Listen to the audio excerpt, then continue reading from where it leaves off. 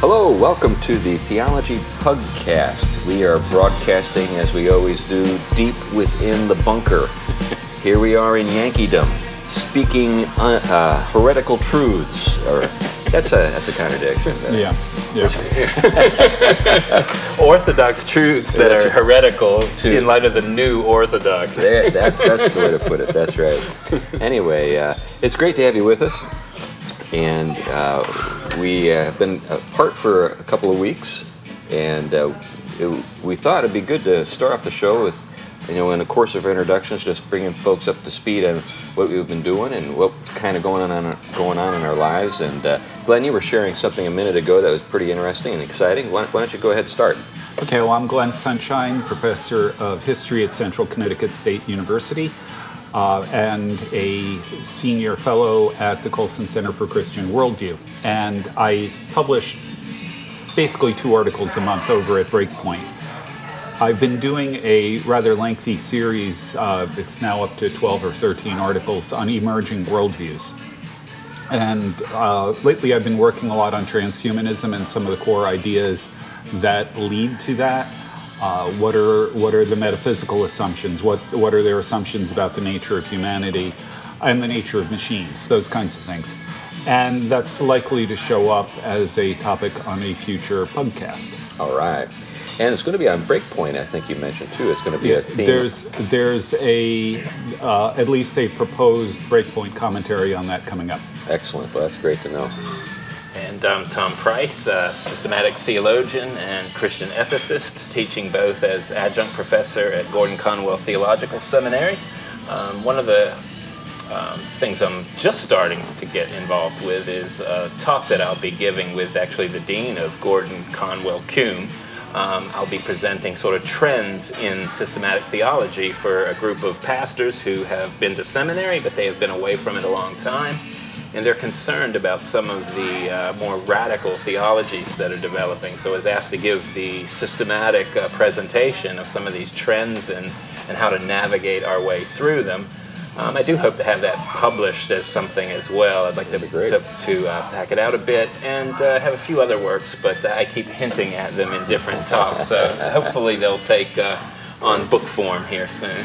Just so our listeners know, CUNY is the urban campus for Gordon Conwell Theological Seminary. It stands for the Center for Urban Ministerial Education, just so you know. Anyway, I'm C.R. Wiley. I'm the pastor of the Presbyterian Church of Manchester, and I've recently had a book published entitled The Household and the War for the Cosmos, and that's been well received and is getting good reviews, and I'm happy about that. Last week I was at the Charlemagne Institute out in Minneapolis, and I could not get out of Minneapolis. I was there longer than I had planned. It was a great time. John Elliott, the guy that invited me out, is a marvelous friend, and he is overseeing an internship program there where young people, college students from around the United States, are spending the summer writing articles that are published online. And so I was there with Alan Carlson to speak to the interns and to other people who were in attendance. So it was fun to be with the interns, but it was also a lot of fun to be with Alan. Alan, if listeners are unfamiliar with him and his work, Alan's probably the foremost authority on the family, the history of the family, alive today. So this is he's a lot of fun to be with and to talk to. He used to be the director of the Rockford Institute, and he has in the world of paleoconservatism, the marvelous. He's known for a marvelous thing that he did. He fired Richard John Newhouse. Really? Oh, wow. So that's something among paleoconservatives is like, all right. But anyway, that's a whole other conversation. Today, we are going to be talking about something that I'd like to reflect on, and it's my day. And so what I'd like to talk about today is something that I've talked to you guys about a little bit here and there, and that is what will life be like after the welfare state? So if we believe that the kingdom of God and the welfare state are different things, that means the welfare state will end someday. So now how that comes about, I think, is open for discussion, and I've got an idea that I'd like to present. But what the welfare state has done for us is sort of fill a gap. And I'd like to think a little bit with you guys about that phenomenon or that fact that it's filled a gap, and then what we can anticipate occurring after it no longer can fill the gap. But the gap that it filled is with the industrialization of the West. Human beings became human resources. Labor was something that was understood to be, transferable and mobile. Something that got, we get to talk about labor markets, things like that, which meant that just like raw materials in an industrial process, people get moved around.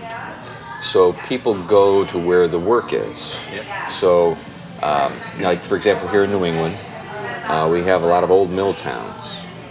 Now, those old mill towns have got a lot of charm, but they've also got a lot of empty buildings. Because the mills moved away. Like in Manchester, where I pastor, it was a town known for its silk manufacturing. And in fact, today we have a minor league baseball team called the Silkworms. But there's no silk made in Manchester now. It's just part of our city's heritage.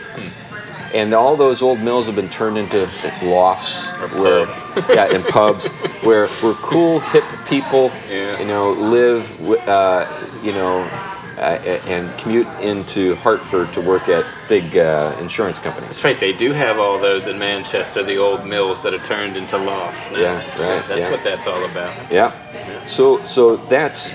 But what happened was, of course, during the Industrial Revolution, people had to go to where the work was if they wanted, to have the wages that those factories were providing.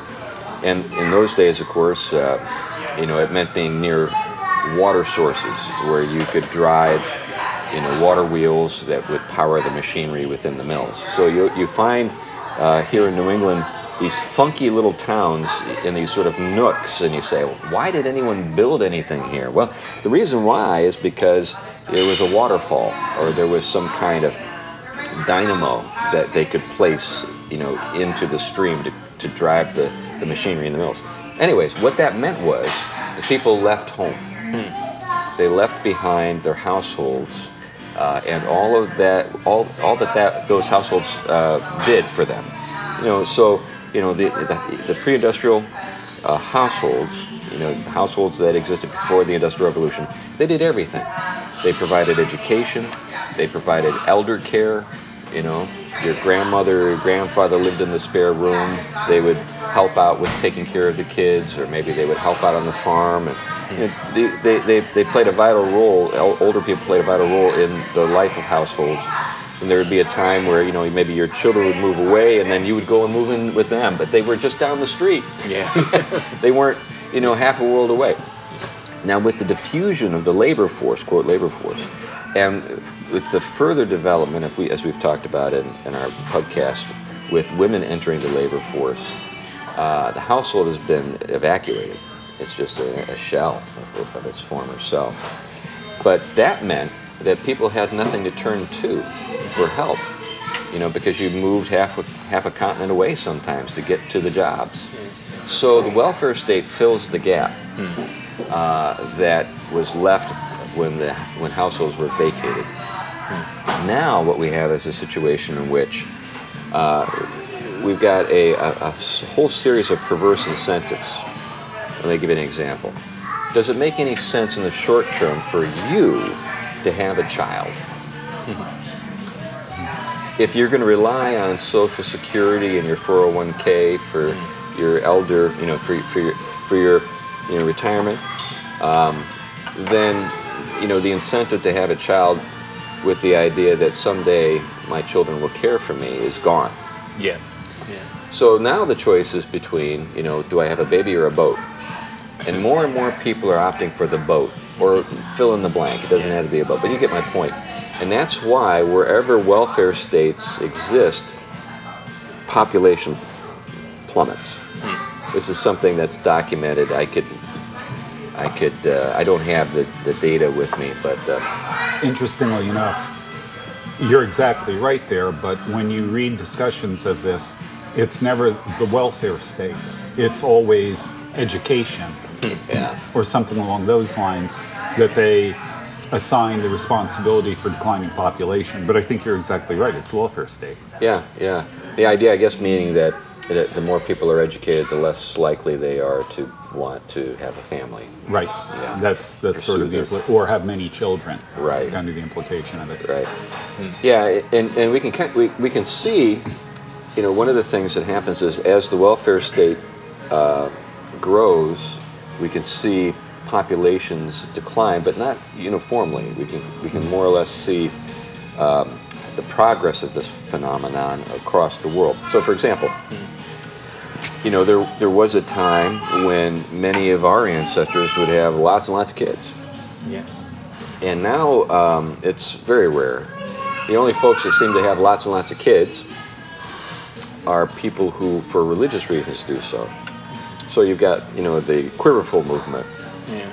And, we could talk about that some other time, and there are people who have problems in principle with what's going on in that movement or have had bad experiences. But it's a fact that the people who are in that movement have a lot of kids. But if you're not in that movement, you generally don't have many kids. And furthermore, places where people can really afford to have kids in one sense because their income levels are high, their expenses are tremendously high as well. If you live in Manhattan or if you live in Silicon Valley or whatever, so the incentives are there for you to simply sort of free ride the system, believing that your 401k will be there for you, the Social Security. Speaking of kids, there's a kid behind us. letting us know how they feel about our conversation about children. That's right. You just think of me as a utility. That's right. Out of the mouth of babes. That's right. So anyway, yeah. So you have this dynamic where, in terms of what's in it for me, why should I have a kid? It's not there. Yeah. Now, to connect this in with what we talked about last time, where we were discussing the spheres that Abraham Kuyper talked about, one of the issues that comes up with this idea of sphere sovereignty is what happens when a sphere stops functioning properly. Right. Right. So the family is one of the most fundamental spheres. What happens when the household stops functioning the way the household is supposed to? Well, another sphere has to pick up the slack. And the other sphere, most often, when a sphere collapses, most often it is the government that steps in to do it. Right. So what we're seeing in the development of the welfare state is the family, analyzed from a Kuyperian viewpoint. Right. It's the family is no longer functioning properly as a sphere.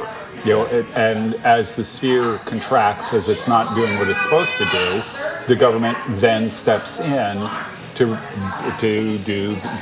create the welfare state, and we can continue on from there. There are a whole bunch of other ways that the government has come in to interfere with or fix the household, and the fact is it's ill-equipped to do that.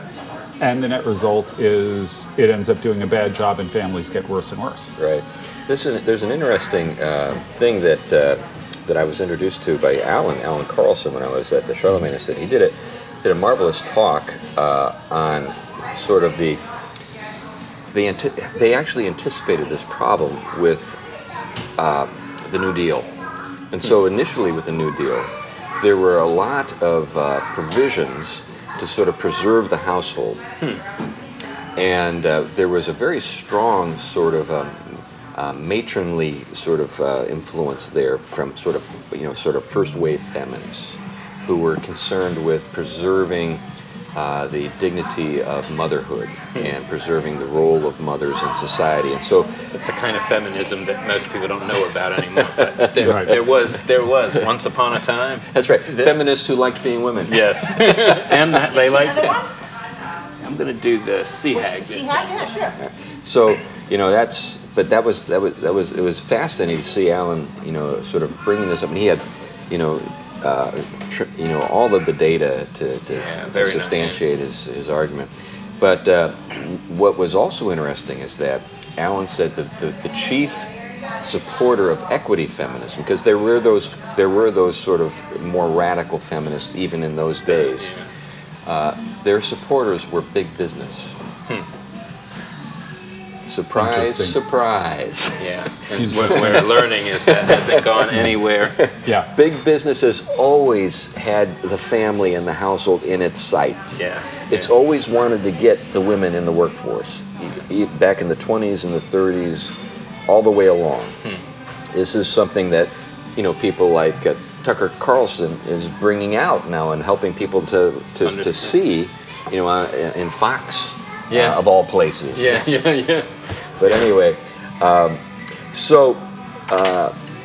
if anybody wants to dig a little deeper into the sort of the history and sort of how the various ideologies are reflected in that history, I can't recommend anyone better than Alan C. Carlson and a lot of his books. And in his books he would cover a lot of this history. Oh yeah, definitely. Yeah. But anyway, so what we have is this situation in which we've got perverse incentives. Now, what we create in the welfare state is a very fragile environment, and a very fragile system, I should say. And what got me thinking along this line with regard to fragility is Nassim Nicholas Taleb.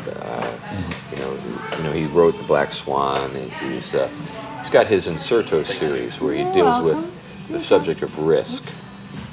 And so with the subject of risk, he was a trader, he was a futures trader. So this is a guy who thought about risk, all the time, and he had billions of dollars at risk. And he anticipated several crises in the West, and he became very wealthy because he had essentially shorted Western civilization. So when we had 9/11, he made a lot of money. When we had the mortgage crisis, he made a lot of money. Yeah. So, but he's what he's trying to do through his writing is show you how we're setting ourselves up and making ourselves fragile. So when we think about the welfare state, what happens in the welfare state is you have a situation in which people are living without sort of an awareness of the risks that they are incurring, because they don't have households, for example, to care for them in time of need. They're shifting the risk to the state. So there's the amelioration of risk. Yeah. Before we get into the fragility side of it, right. I think it's worth noting that one of the fundamental issues with the welfare state, there are several of them that we can name, but one of them is that it ends up, because it becomes centralized, you end up getting a one-size-fits-none policy. I like that. Where in a more traditional society, the needs are dealt with on a more local level, however you want to define that, either through the family or through the church, through the community, those kinds of things.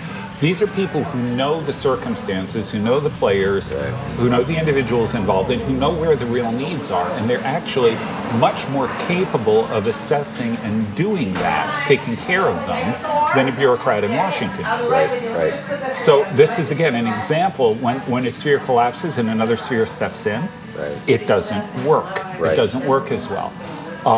There's a theologian named John Schneider at Calvin, who talks about our responsibility to other people in terms of our moral proximity to them.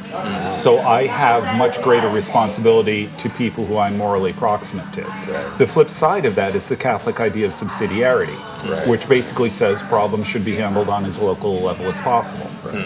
And both of those principles are completely violated in the welfare state, and yet those are the principles that actually work.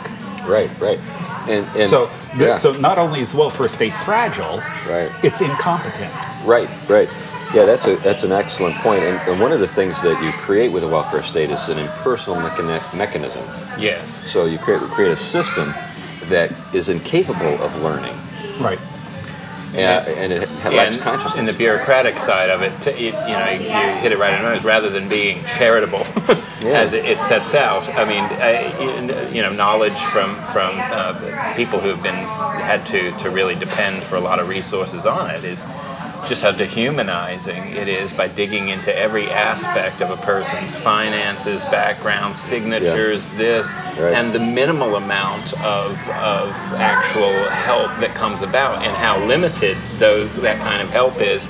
And then the point you end up finding out from a lot of conversations I've had with people is that it almost forces them to stay at a point where they need to remain dependent if they're having to draw off of it. Sure.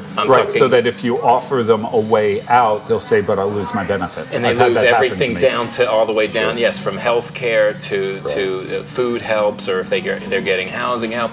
And so what they do is they stay right on that border because they can't find something that's going to really pull them out. Right. So they end up staying under that. They're not going to do two jobs because that's going to put them in a situation worse than the one they have, and not even being able to get, I'm talking about people who are like immediately and now dependent on the state. Not so much. Well, and to take it one step further, when the war on poverty started, I'll give them points for trying to do it responsibly, the sort of thing that you referred to earlier. But the law of unintended consequences has never been repealed. Right. And what ended up happening, I know this, now this is controversial, but... We never get into controversy on the Pugcast. Never. But when I was growing up, I mean, I've heard people say this is a white nationalist argument or something like that, but when I was growing up, my mother taught in inner city Newark. She was right in the heart of the ghetto in Newark. As a matter of fact, when the riots broke out in '68, my parents put the brothers that were still at home and me in a car and drove us down there to show us why the riots happened. Wow. Here at this corner, this occurred. Right. So I mean, my mom was dedicated to that community. She told me one day that she went to visit some of her kids. She was teaching special ed. Emotionally disturbed. She went to visit some of the kids, and she mentioned that their father wasn't home. Wasn't living in the house. And I said, well, why? I didn't understand this. I was 10 years old.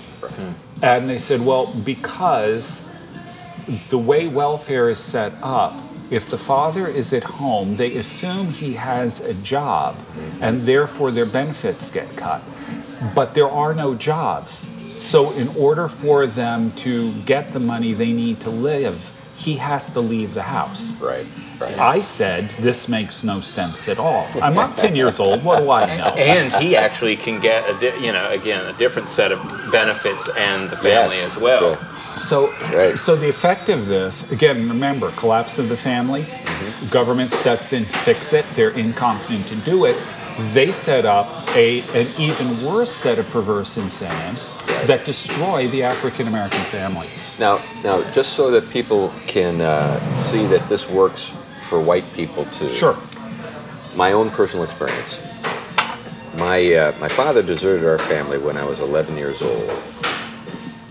I've decided that that's something I have to be able to talk about publicly, because the point that I'm trying to make is that this is not a racial thing. It absolutely not a racial thing. It had to do with the government trying to be responsible with welfare, but just screwing it up badly. Well, let me just sort of play this out a little bit.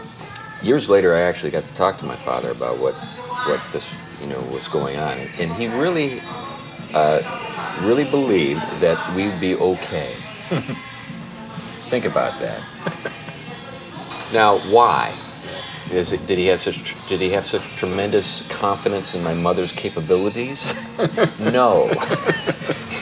He knew that we would not starve because the state would take care of us. Now, let me just sort of take this to another level. And if I never speak to my extended family again, I lose nothing because they have nothing. They have zero interest in me, and it's been demonstrated again and again. But my extended family is blue blood, wealthy. They took no action to help. I was living in a housing development in a crime-ridden area. I spent time in foster care, and there was no sense of responsibility by millionaires. Yeah. I'm talking that kind of money. Yeah. You know, there was no sense. In those days, millionaires had real money. Yeah, it went somewhere. That's right. So, you know, all you people who think that bringing up these matters is somehow racist or whatever, you're full of it. Yeah. I have zero respect for you. I've got nothing but contempt. This is a problem, and if one of the reasons why I've got such strong feelings about this is because what Glenn described, I've seen from the inside. Yeah. I despise the welfare state. Now, at one level, again, now let's be clear here. They were doing their best to do something responsible here. They wanted to make sure the money got to the people who most needed it. But it's a one-size-fits-none policy. Right. That was the problem. And the unintended consequence, like I said, ended up being the destruction, particularly of the African-American family, but also it's spreading across the board. It's spreading. Yes, absolutely. It's spreading. Yeah, it hit, especially, I mean, I grew up in Virginia, and it hit a lot of the kind of, the blue-collar working families as well. They tended to have huge families, but the life was shifting, so they had huge families to take care of, but the work was not such that it was supplying that kind of. I mean, I remember my dad. He had to grow up. He grew up. Sometimes they had stayed at his grandparents' house because my grandmother and his father, my grandmother and my grandfather had divorced, and so my dad said I grew up sleeping on the couch. He goes, I didn't know there was anything not normal about that. That's just the way it was. But right. I mean, that it started to penetrate that world a lot. But I think Tom Sowell, conservative African American economist. He was one who was talking about really right after the Civil War in particular, especially in the South. He said when you actually know facts and the history, you have a different picture. So African Americans actually were doing a lot better than, for example, Irish Americans. They were master road builders. They worked in construction and roads to where it started to be a negotiation between people who needed good roads done and the African American road builders who were exceptional at doing it.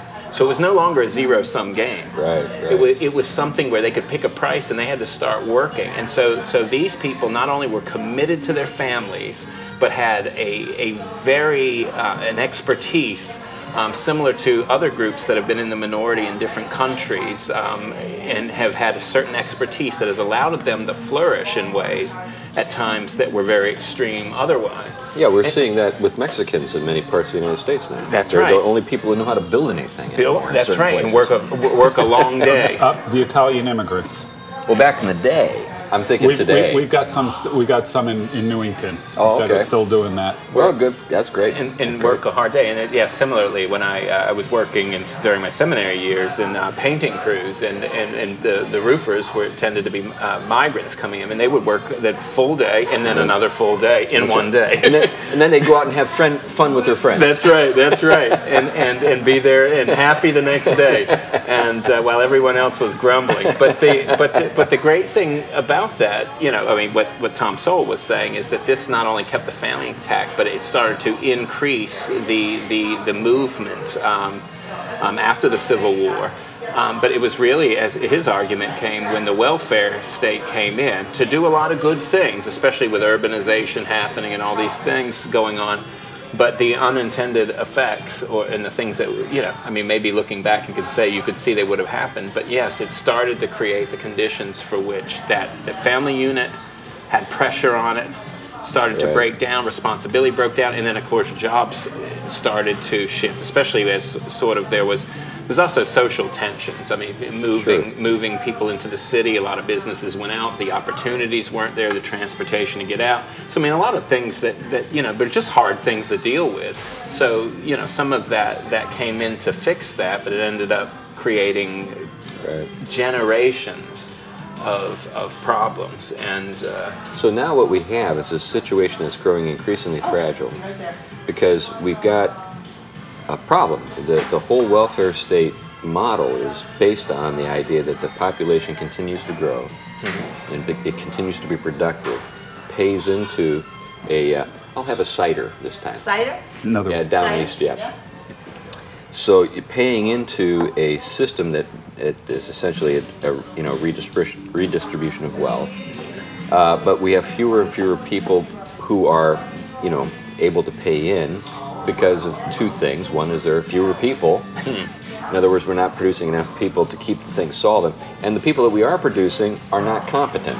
Yeah. They don't know how to hold down a job. They don't know actually how to, they don't produce a surplus. In fact, they're actually feeding on the system themselves. Yeah, they tend to be symbolic now. I tend to look at things like this particular issue on the macro level. Yeah. You're absolutely right here.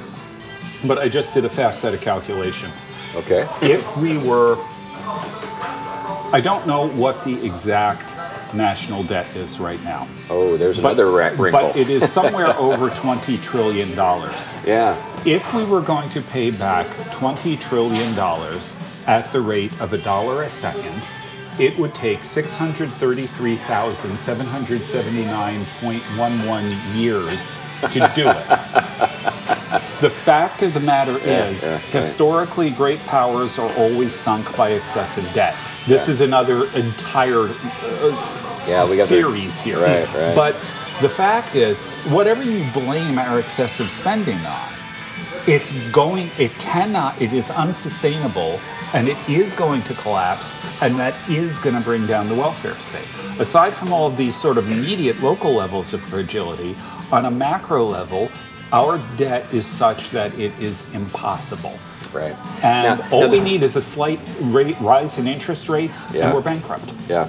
And the thing about this sort of thing is that people always seem to make the argument that it's different this time.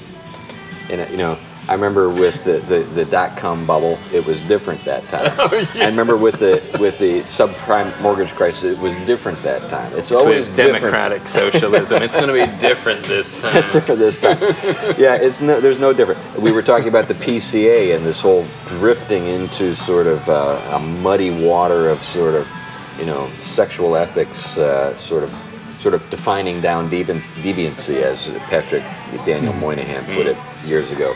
It's going to be different. It's going to be different this time because the people involved this time have good motives, whereas people in those days apparently didn't have good motives. But that was the point you made earlier. They had good motives.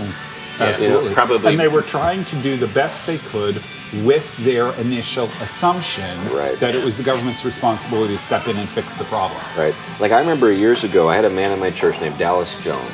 Dallas was a really interesting guy. He was from the South. And he had lived through the Depression. He was one of the architects of the G7. So in my church on the Cape, I had like 3 or 4 millionaires, and he was one of them. I go over to his house, and his wife Gretchen had these beautiful oil paintings of their days in Madrid or Paris or whatever, And they'd offer me mint juleps.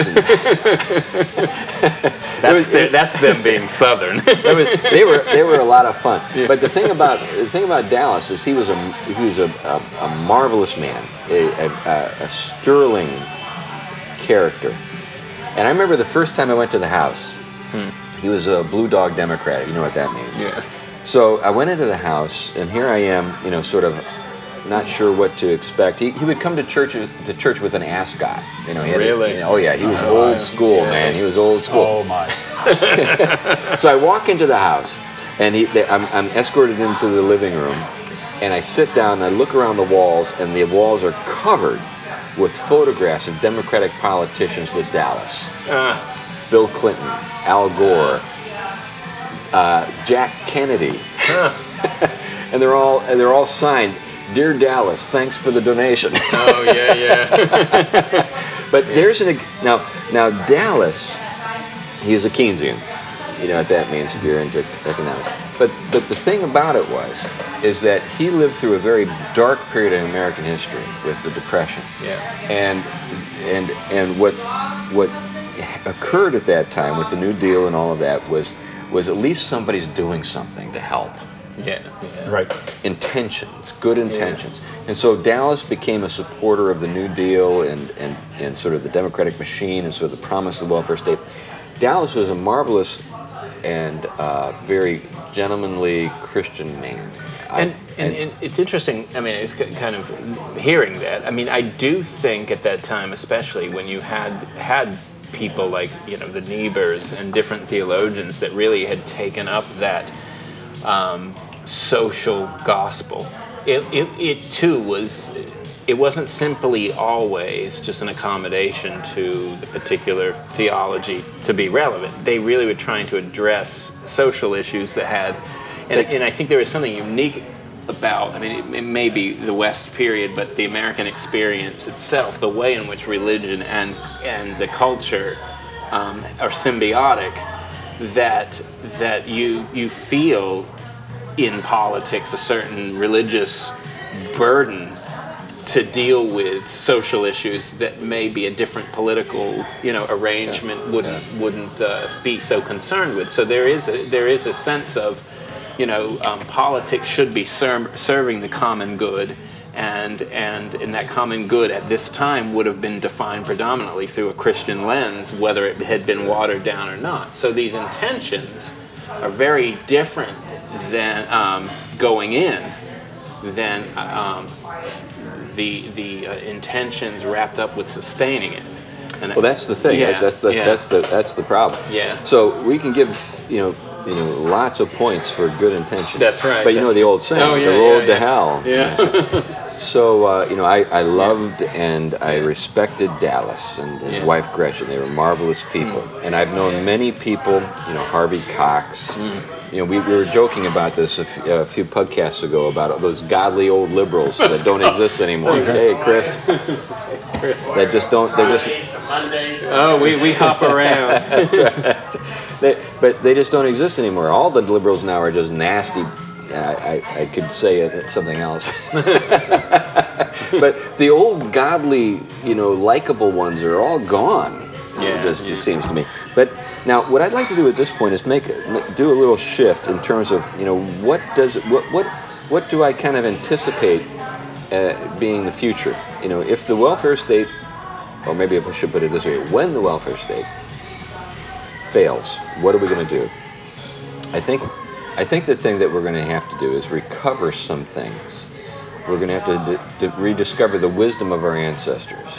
And one of the things that our ancestors understood is the way households work, and the way that they respond to needs. A beautiful example of this, or picture of this in the Bible, is the book of Ruth. So, the book of Ruth, just quick synopsis, and so what we have is a woman named Naomi. She has a husband. She has 2 sons, and they go to Moab because there's a ecological disaster in Israel, right? There's famine. So they go to Moab, and when they're in Moab, wouldn't you know it, Naomi's husband and 2 sons die. So we have 3 women who are left. There's Ruth, of course. There's another woman, I can't remember her name off the top of my head. And then, of course, there's Naomi. And in this particular, in the situation that they're in, we have to understand just how vulnerable 3 women are in the ancient world. There was no sort of like toxic masculinity nonsense in those days. What you needed was a man to make sure that your interests were secured and protected. Because they would have invested in toxic back then just because of how it was. Yeah, they were vulnerable. That's right. So they band together, in the face of this terrible event or a series of events, And then Naomi marvelously says to her daughters-in-law, go back home. You're free. Your husbands are dead. Go back home and remarry. One of the daughters-in-law does, but Ruth does not. Ruth says, your God will be my God. She's a Moabitess, so she's not an Israelite. She's a woman who married an Israelite, and she's so attached to her mother-in-law. And even the other woman apparently is very attached as well, but she has a different sort of take in terms of what she should do. But she says, no, your God will be my God, your people will be my people. And so she goes back to Israel with Naomi. And then, of course, what happens then is we see over the course of the story how Israelite culture and law, the Mosaic law, addressed the problems that the welfare state tries to address. When disaster strikes, what do? So when disaster strikes, there are provisions in Mosaic law for how people are cared for. And one of those provisions, of course, is gleaning. You know, you've got the poor. You're not supposed to you're supposed to be very inefficient when you harvest your grain. Yeah. You're supposed to leave some stuff behind because there are poor people who are coming behind and picking up what you've dropped. But the other thing that happens is that there's a redeemer. There's the kinsman redeemer. And the kinsman redeemer is the male relation who has responsibility for picking up the responsibility for your welfare. Boaz is, of course, the kinsman redeemer in the story, but he's actually not the nearest kinsman redeemer. That's another fascinating feature of the story. But Naomi's smart. She knows that her relatives, and she knows which one is most likely to be soft-hearted. She says, go to Boaz's field. So she sends Ruth to Boaz in his field, and Boaz, he's heard about Ruth. He's heard about her reputation for loyalty. And he says to himself and to Ruth, I've heard about you and your love for Naomi. I'm going to make sure that none of these young men bother you. And so then he goes to the young men and says, you better not touch that girl. If you mess with that girl, you're messing with me. And so everybody keeps distance, you know. And then he tells them, leave extra grain. So she retains her dignity. She's actually working. She's picking up the grain at this point. She's gathering it. She's not begging. She's working. But, you know, Boaz knows the need, and he makes sure that she has. And then when she comes home, of course, Naomi's like, where'd you get all this grain? You know, and she explains the situation. And then, of course, Naomi's smart. She knows, Boaz has an interest in you. And so then she starts to make, sort of the matchmaking, you know, goes on. Now, as the story unfolds, Naomi is coaching Ruth in terms of how to secure Boaz's affections.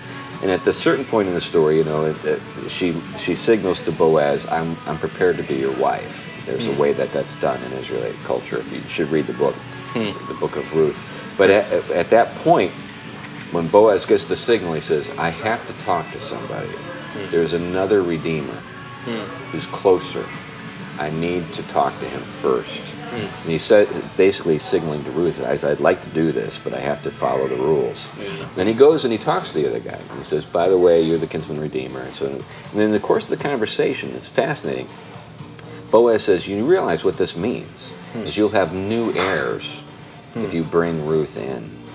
And the kinsman, the one who has got the first choice or the first option. You could say it's an option. Yeah. He's got the option to take or leave Ruth, and he realizes that he's going to dilute the inheritance to his other heirs if he brings Ruth in. He says, I can't do it. And then at that point, Boaz says, okay, I'll do it.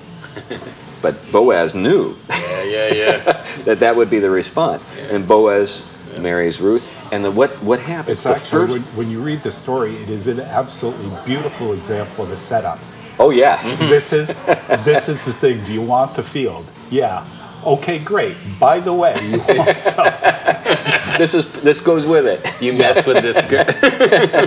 So at the end of the story, what happens is that, you know, Ruth's firstborn is given to Naomi to be her redeemer. What's that mean? It means that when that boy is a man, he will be responsible for caring for Naomi in her old age. And at that point in the story, all of the friends of Naomi gather around to celebrate. You know, they're happy for her because she now has a redeemer. So this is a beautiful story of how households cared for people who had faced disaster. How different is that from our world? I know. I mean, the most I get, I do have every now and then my stepson says something very precious. He says, you know, I'm going to be very wealthy one day, and I'm going to take care of you guys. Okay, I take it tongue-in-cheek, but at least you don't hear that so much. From your lips to God's ears. That's right. But to have someone 19 say that to you, that's kind of heartwarming. Now, you know, related to all this, getting sort of to a concept, human scale. The problem with the welfare state is it's out of scale. No one can conceptually can grasp it. It's a machine. There's no one to be grateful to. Sure, there are things to be grateful for, but there's no one to be grateful to. Because if there was someone to be grateful to, you'd have to make a return. Now, remember that film Cinderella Man? Yep. About the boxer? So Russell Crowe? Russell Crowe, yeah. So now this is based on a true story. He had to go on the dole, but he pays it back. You remember that? He's ashamed that he has to, for the sake of his family, he has to receive public assistance. And in order to, go ahead, Tom. In order to sort of retain his sense of dignity, he pays back everything he gets. In other words, the government helps him get over a difficult point in his life, get through a difficult point in his life. But then at the end, he pays it all back. Now, what he's doing is he's transferring to the government a kind of personal dynamic that most of us don't have when we think about government. When we think about the government, we think about laws, we think about impersonal systems. We don't think about someone that is owed something. In fact, we're told that it's a right. Yeah. We're not told that we have a responsibility. Well, that's one of the things that's, that I think just noticing from, my upbringing, one of the shifts that has happened in the conversation and the culture we're in is this shift from people emphasizing that it's an obligation of society or government to carry certain burdens for us, to which it would have never been conceivable growing up. I mean, these are things, of course, you expected that work was going to supply you in such a way that you'd be able to cover these things. And I think by having more people in the workforce and different kind of challenges in the workforce, it's complicated it. And so maybe it's made it more of a temptation for people to say, you know what, I can't beat the odds here. I need someone to come in and fill that. But it does create a very entitled conception. And people think that, okay, a certain amount of people have benefited the most in a particular society, therefore it's their burden to almost be penalized for that in such a way that they have to bear the responsibility for all these other people who have not managed to have that, those things work out for them. So it creates these kind of conflicts that other generations were just looking sort of, work to find their own way and get on their own feet and then create the best conditions they could for their life. And gratitude kind of was at the heart of anything that worked out for them. But I think gratitude is something that requires this human scale. Yeah. There needs to be a human face. Yeah. So like in the story of Ruth, there's a face. There's a guy named Boaz. Yeah. There's someone to be grateful to. Yeah. I think we actually work to get away from that in our society because we would rather have a system. Yeah. We'd rather have a mechanism because there's no implication that there's something to be grateful or someone to be grateful to. Yeah. So there's no need to make a return.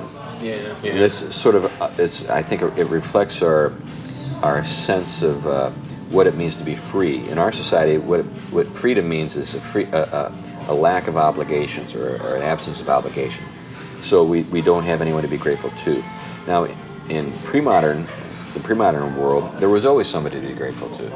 Yeah. Now, you ought to be grateful, of course, to God, but in between God and you, there was your father, there was your mother. Yeah, that's right. That's right. There were your relatives, Yeah. and so, or there were the town fathers, or whatever, And we've lost sight of that. So when I think about, what and actually, there's a serious moral issue there. Yeah. Because you move from a sense of gratitude to a sense of entitlement. That's it. And that is not only is it just unpleasant, but it is absolutely devastating to character, to virtue, to integrity, to any of those kinds of things. Yeah, so it harms the recipients as much as it harms the society. Absolutely. Yeah. It definitely creates one of those, I think, spiritual, it ties right into the spiritual dimension of the way in which a certain plenitude of blessing creates conditions for ingratitude when it starts to become internalized with people that this is to be expected and therefore I deserve this and more.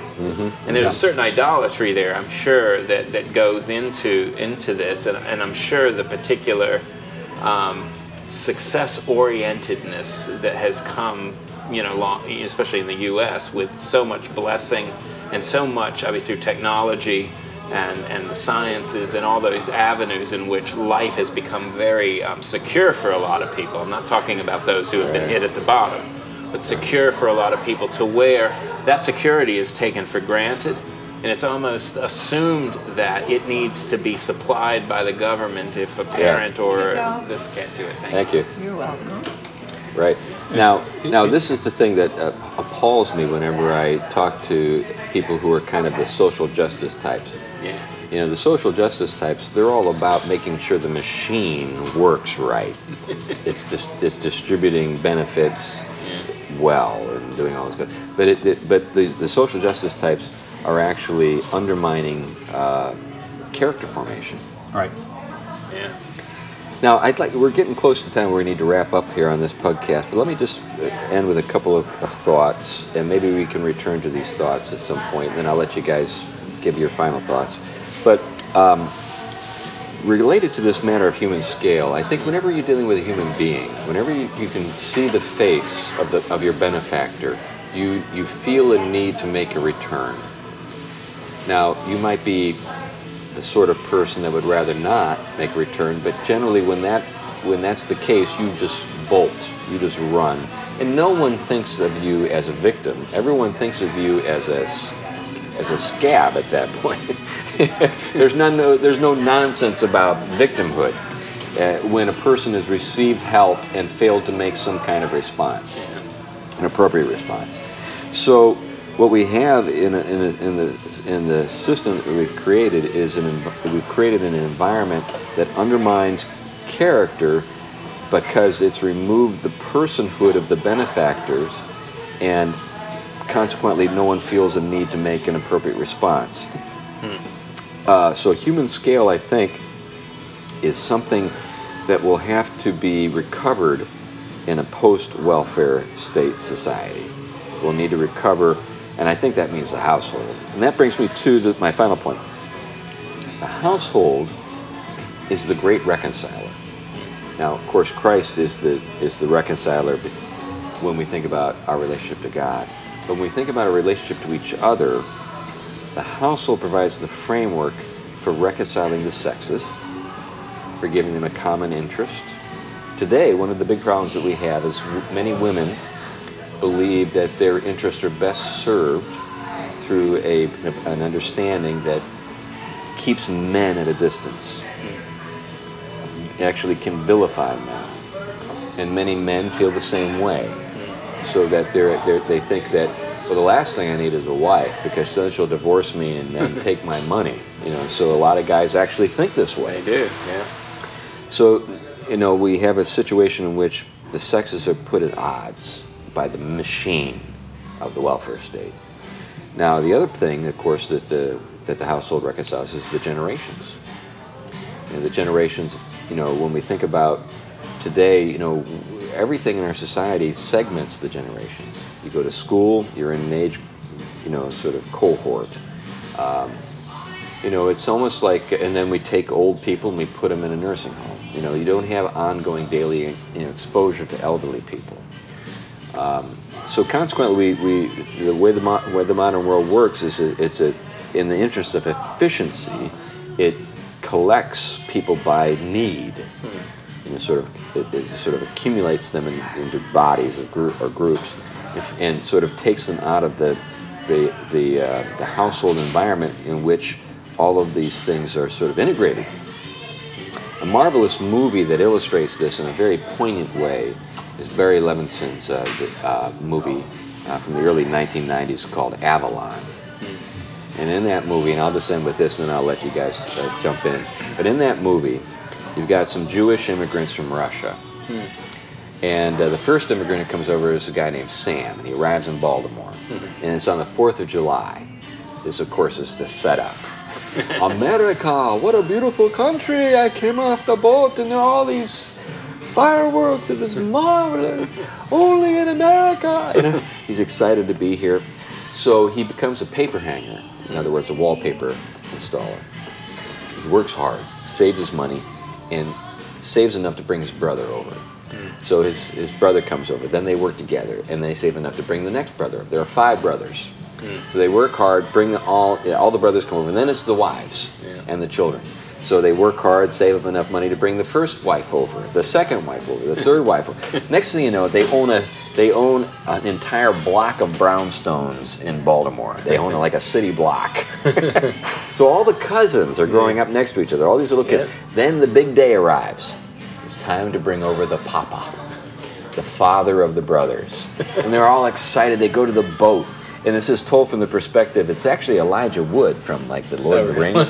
He's just a little kid in the film, So he's describing this as I thought he would be huge. I thought he'd be a giant because they always talked about the papa. The papa. He was like 4'8". He comes down the ramp from the boat. He's just this tiny little man, and they're all excited, and they bring him home. And so what he does for the rest of his life is he spends his time in each of the sons' houses. He just kind of goes down the block and spends time with each son.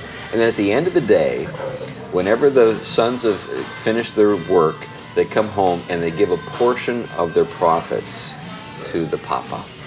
He's got a cup. He's sitting on the front porch. And they each put a portion of their profits into the father's cup. And then they say, it's a sort of like they're proud. He said, and he never had to drink water. And that was something they were proud of. What he would do is he'd go out and get some vodka, and then he'd get drunk. And basically, that was the thing. They were caring for the papa. Yeah.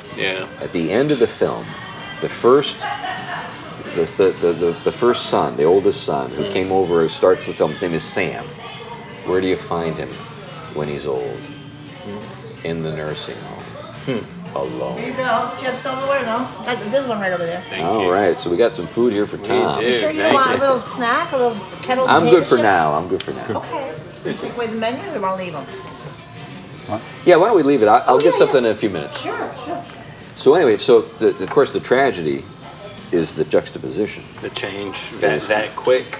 Yep, in 2 generations. So basically, you go from this situation where the elderly are on. I got to throw this in. I remember one time I was in a hardware store in Cambridge, Central Square, and I was in there, and there's this Orthodox priest who comes in. Imagine this: I'm looking at bolts and nuts in this aisle in the hardware store, and there's this guy with the big long beard and the black, robe, and he's coming down that. I was like, hey, he was the Greek Orthodox priest who was just around the corner from the church I was serving.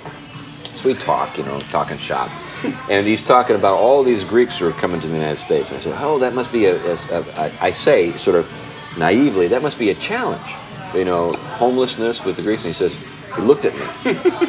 There's no such thing as a homeless Greek. It was a reprimand. But then he said, I'm afraid, though, that we may have that in the future.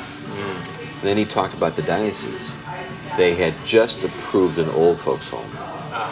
He said this was something shameful that we would have a Greek home for old Greeks. Wow. So there you go. There you go. Welcome to America. So Glenn, what do you have to say as we wrap up? Well, I think that where you started, that the welfare state is going to collapse because nothing lasts forever in this world. I think that is something that a lot of people don't really believe. And the numbers that I gave about $20 trillion of debt now and then some, I don't think people actually understand the implications of that. Right. And it's going to cause problems. There's no question. The historical examples are legion of this sort of thing. And